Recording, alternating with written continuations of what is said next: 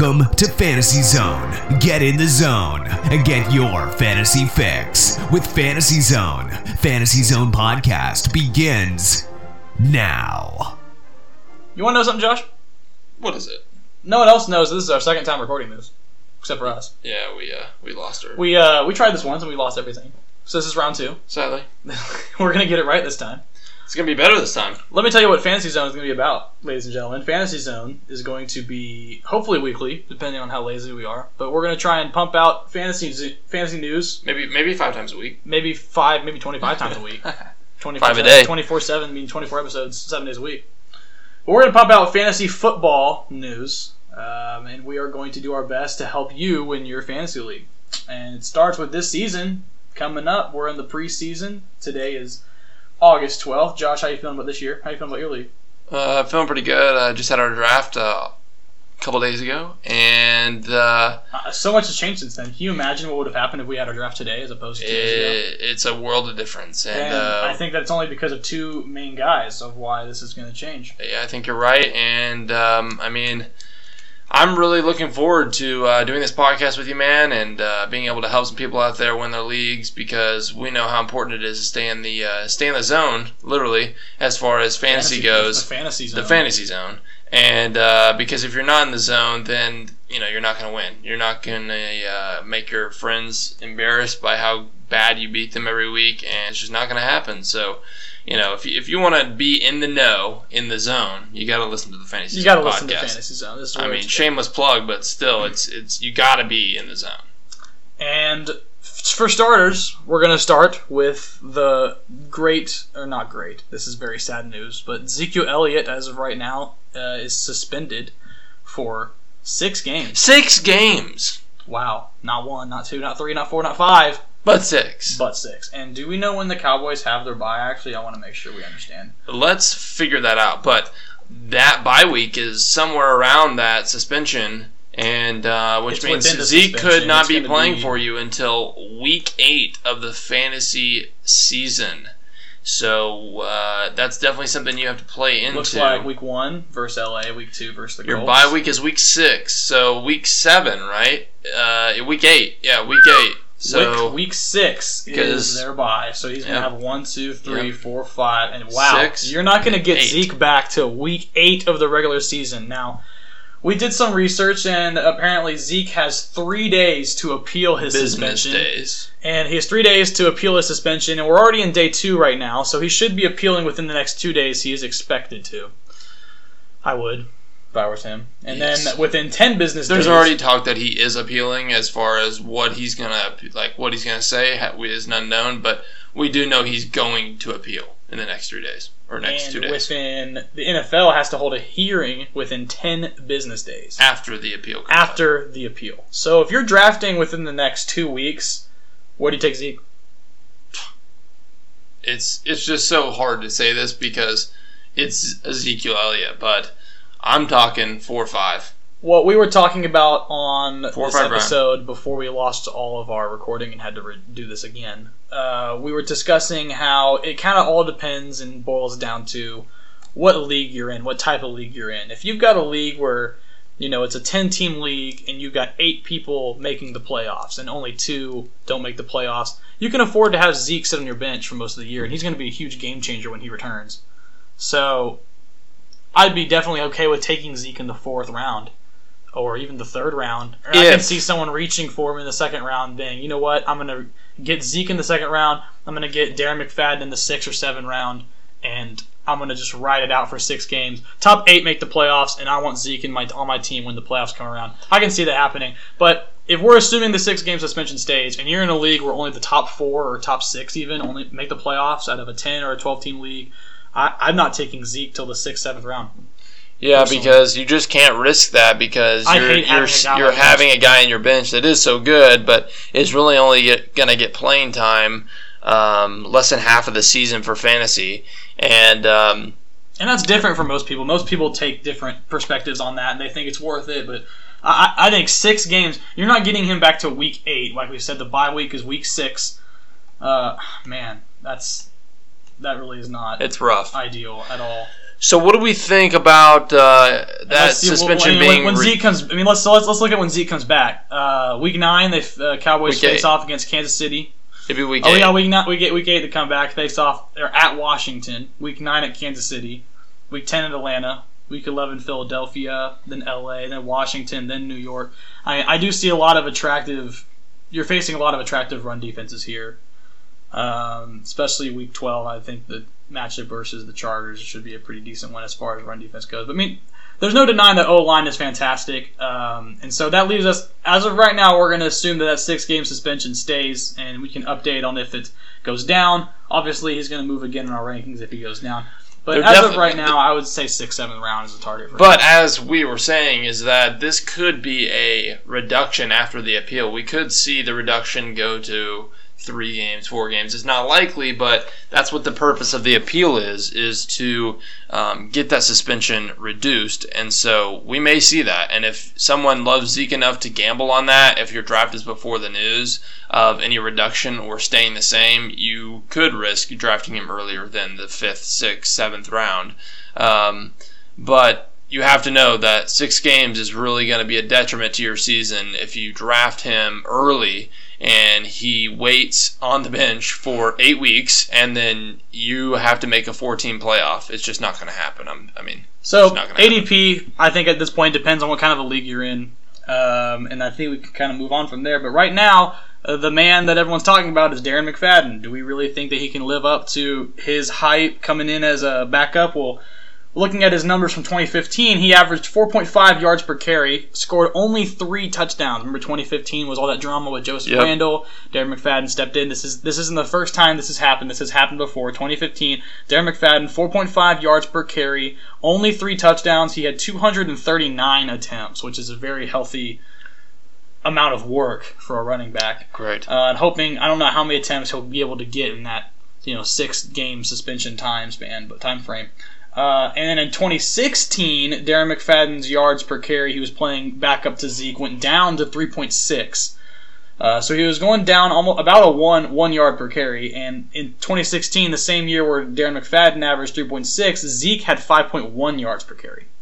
Yeah, and I mean, you have to think, too, is that in 2015, when D-Mac was the guy, you have to think of D-Mac's mindset of, I'm the guy, I'm going to get out there, I'm going to play every game. I played 16 games, and I'm going to be the guy, and no one's going to take my spot unless I just really suck it up.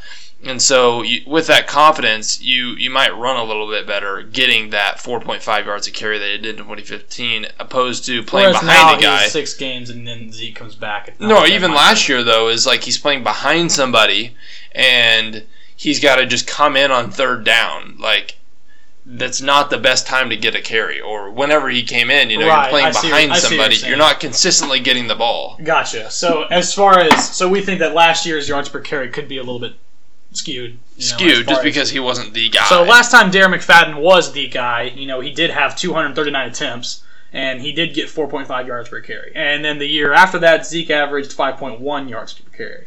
Now, the Cowboys' offensive line is one of the greatest in the NFL. Insane.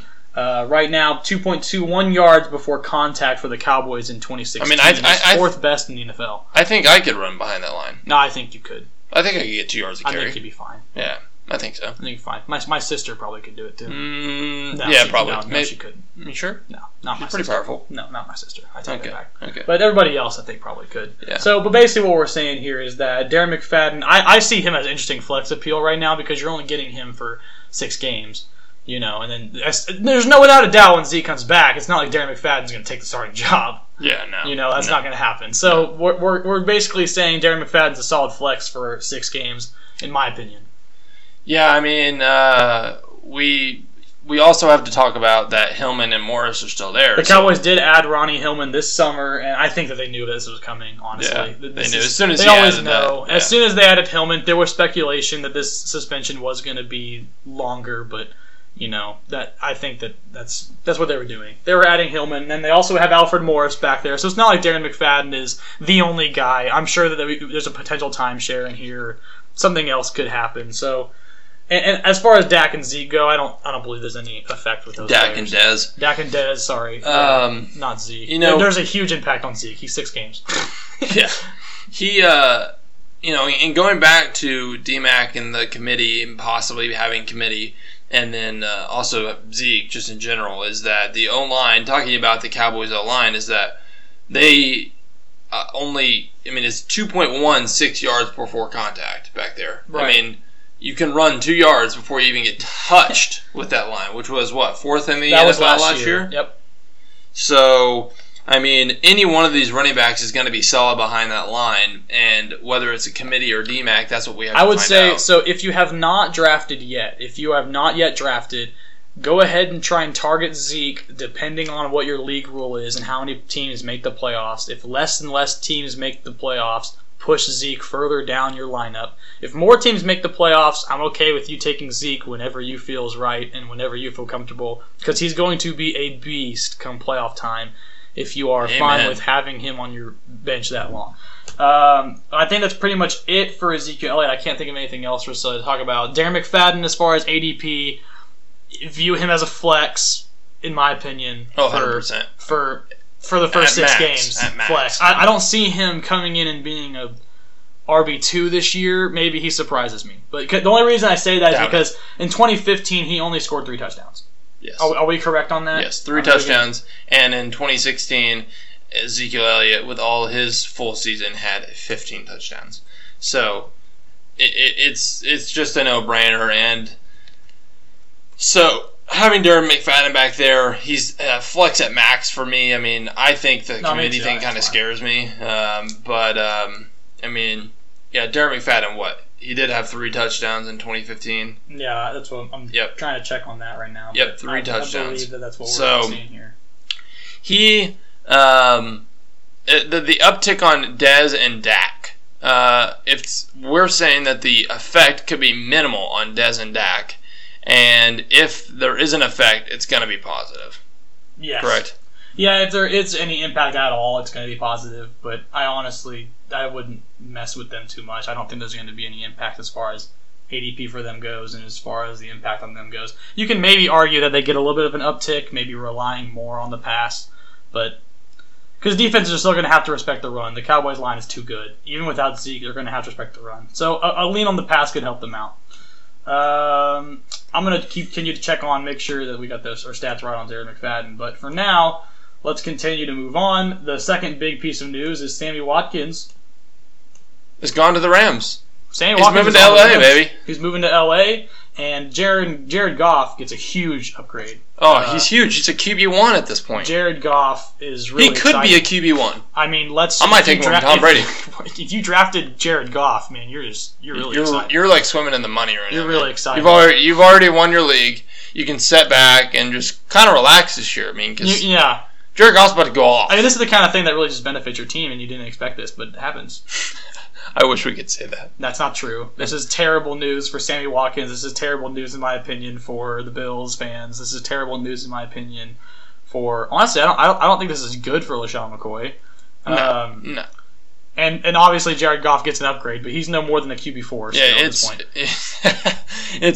There's just no point even talking about it just because it's such a minimal uptick for Jared Goff. I mean, it's irrelevant. Even with Sammy Watkins there, it's irrelevant. The biggest impact, I would say, obviously goes to, well, not obviously. I think the biggest impact on this whole move is to Todd Gurley, just because I think that the Rams are wanting to win, and they're wanting to win now. The Bills have made these moves with new general managers on the team. They're trying to get more and more picks in the future, and I believe as of right now, the Bills next season have 6 picks in the first 3 rounds. That is correct. So they're obviously making moves to better themselves for the future. They don't care what's happening right now. At least that's how I view it. They're basically throwing the white flag. They're throwing the flag this season. They're going to try and win, obviously, but I think that their focus is more on the future, whereas the Rams want to win. They want to win now. They lost Kenny Britt. And now they do have... obviously they have Sammy Watkins. They have Robert Woods, who they also got from the Bills, and that's what I think is interesting too. Is Robert Woods and Sammy Watkins have had some chemistry before. They've worked together in the past. Yep. I think that's maybe why I don't know if the coaching staff respects Robert Woods' opinion, but Woods never was a deep threat. He never was the kind of guy they would chuck it to. And now with Sammy Watkins coming in, Robert Woods can go back to the role he's used to playing, where he's used to being the WR2, the guy who's open in the middle of the field. He can go back to doing what he's used to doing, and I think that the coaching staff recognized that and says, let's complete our passing attack. We want to win this year. Yeah, and they needed a passing attack because last year we saw what happened to Todd Gurley when they couldn't even out the game. Everybody was stacking the box. So I think that this is a great trade for the Rams for next season. The Bills, it's only going to help them down the road. They lost some corners too, so in these trades, and they acquired Jordan Matthews. So my question is this: who is Tyrod Taylor going to throw the ball to? Jordan Matthews. No. Who is Tyrod Taylor going to throw the ball to? You can throw it to Zay Jones, the rookie. Okay. Who is Tyrod Taylor going to throw the ball to? He can throw it to Anquan Bolden. Wait. Isn't he on a walker?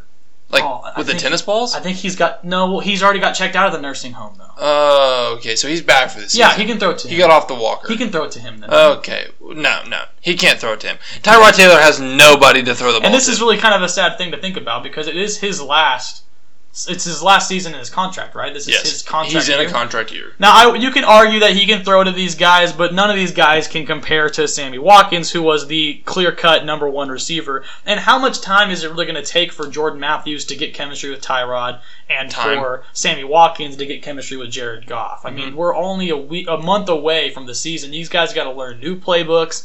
So, as far as fantasy goes, you can expect slow starts from these guys without knowledge of playbook and without. Will you see them jump in and get 5-6 targets a game, or do you think that it's going to be a slow progression into the workload that we hope to see from a WR1 or WR2 in fantasy? I don't know. I think it's definitely going to be a slower progression for Jordan Matthews, Anquan Bolden, the Bills receiving core.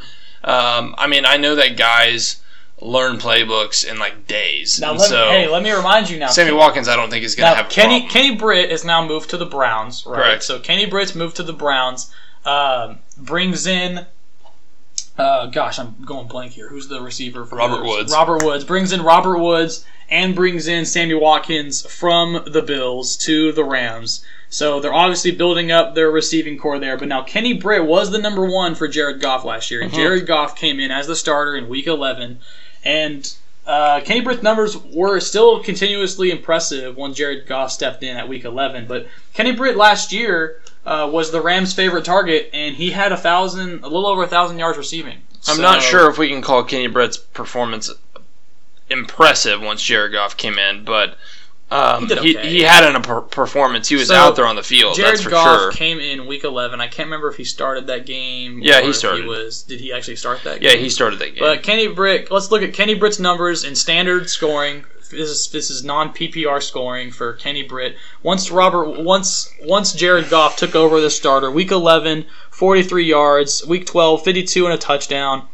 Week 13, 67 and a touchdown. Week 14, 82 yards. Week 15, 50 yards. And Week 16 versus the 49ers, 1 reception for 15. So it goes 4 points, 11 points, 12 points, 8 points, 5 points, 1.5 points. So it's a little underwhelming. Where I would throw him, I would say with Jared Goff, Kenny Britt wasn't like a flex play.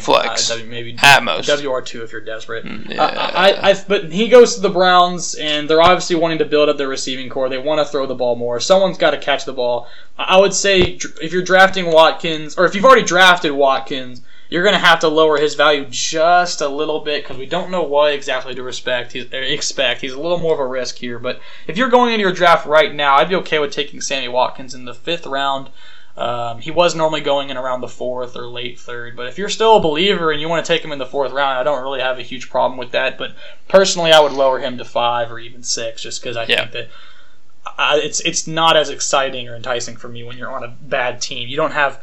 Todd Gurley was getting the box stacked with him, and LaShawn McCoy is just such a playmaker. He was able to get into situations where you could throw it to. I don't know. It's not a good of a team. So speaking of Gurley, what does this do for Gurley? I think this improves Gurley. I think they got to respect the pass.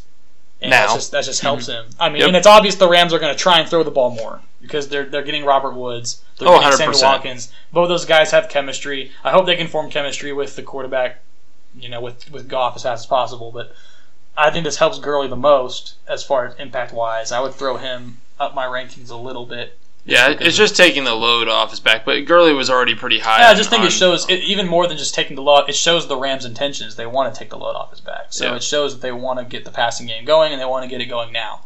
Whereas the Bills are kind of postponing their winning. Right, at least for what it looks like on the surface. Yep. So I think that's it for Fantasy Zone today. We're going to wrap up, and we're going to continue to give you more info. Please, do you want to say? Yeah. So if you want to reach out to us at Fantasy Zone Podcast, even email questions about your draft or Fantasy Zone Podcast at gmail.com. Reach out about your draft, your league, any questions you have, any recommendations you have for us. We're all ears here at Fantasy Zone Podcast, and would love to maybe even get you in on the show. So that'd be great. Fantasy Zone Podcast at gmail.com. Is that correct? Yep, that's it. Sounds good. I think we can wrap this up. Yep, we appreciate you listening, and we'll catch you next time here at Fantasy Zone Podcast. Bye-bye. At gmail.com. At gmail.com. At gmail.com.